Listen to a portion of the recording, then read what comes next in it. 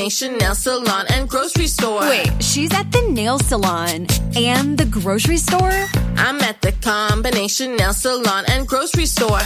Groceries through Instacart, delivered to my door. I don't have to choose between acrylics and the grocery store.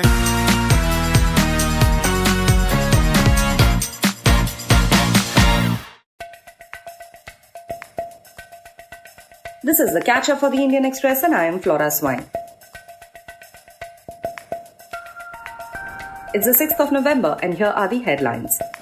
After a deep fake video featuring actor Rashmika Mandana's face went viral, Union Minister Rajiv Chandrasekhar today characterized such videos as a more dangerous and damaging form of misinformation. The minister also reminded social media platforms of their legal obligations under the IT rules that were notified in April of this year. He said that it is the legal responsibility of these platforms to guarantee that no misinformation is posted by any user and that upon reporting by either a user or the government, the misinformation is removed within 36 hours.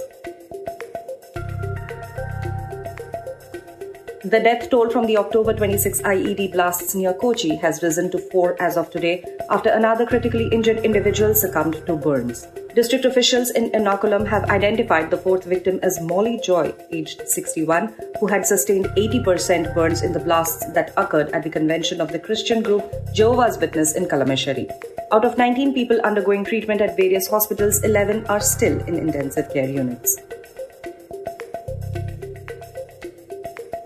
As Delhi's air quality remains in the severe category, the Delhi government has directed schools to suspend physical classes except for classes 10 and 12 until the 10th of November.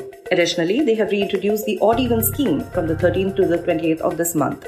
Environment Minister Gopal Rai said that further decisions will be made based on pollution levels during the one-week period when the scheme is in effect.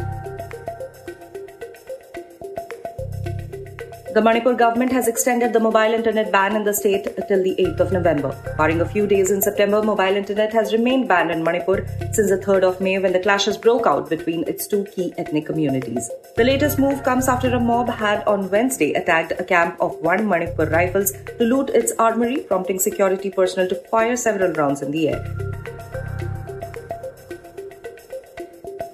Israeli airstrikes on two refugee camps in Gaza yesterday killed several people, according to Gazan health officials, highlighting the escalating intensity of the bombing amid calls for a humanitarian ceasefire. Meanwhile, Israeli media reported that military troops were expected to enter Gaza City within the next 48 hours. Phone communications in Gaza have been disrupted for the third time in a month after Israel's military announced it had encircled Gaza City and divided the besieged coastal strip into two.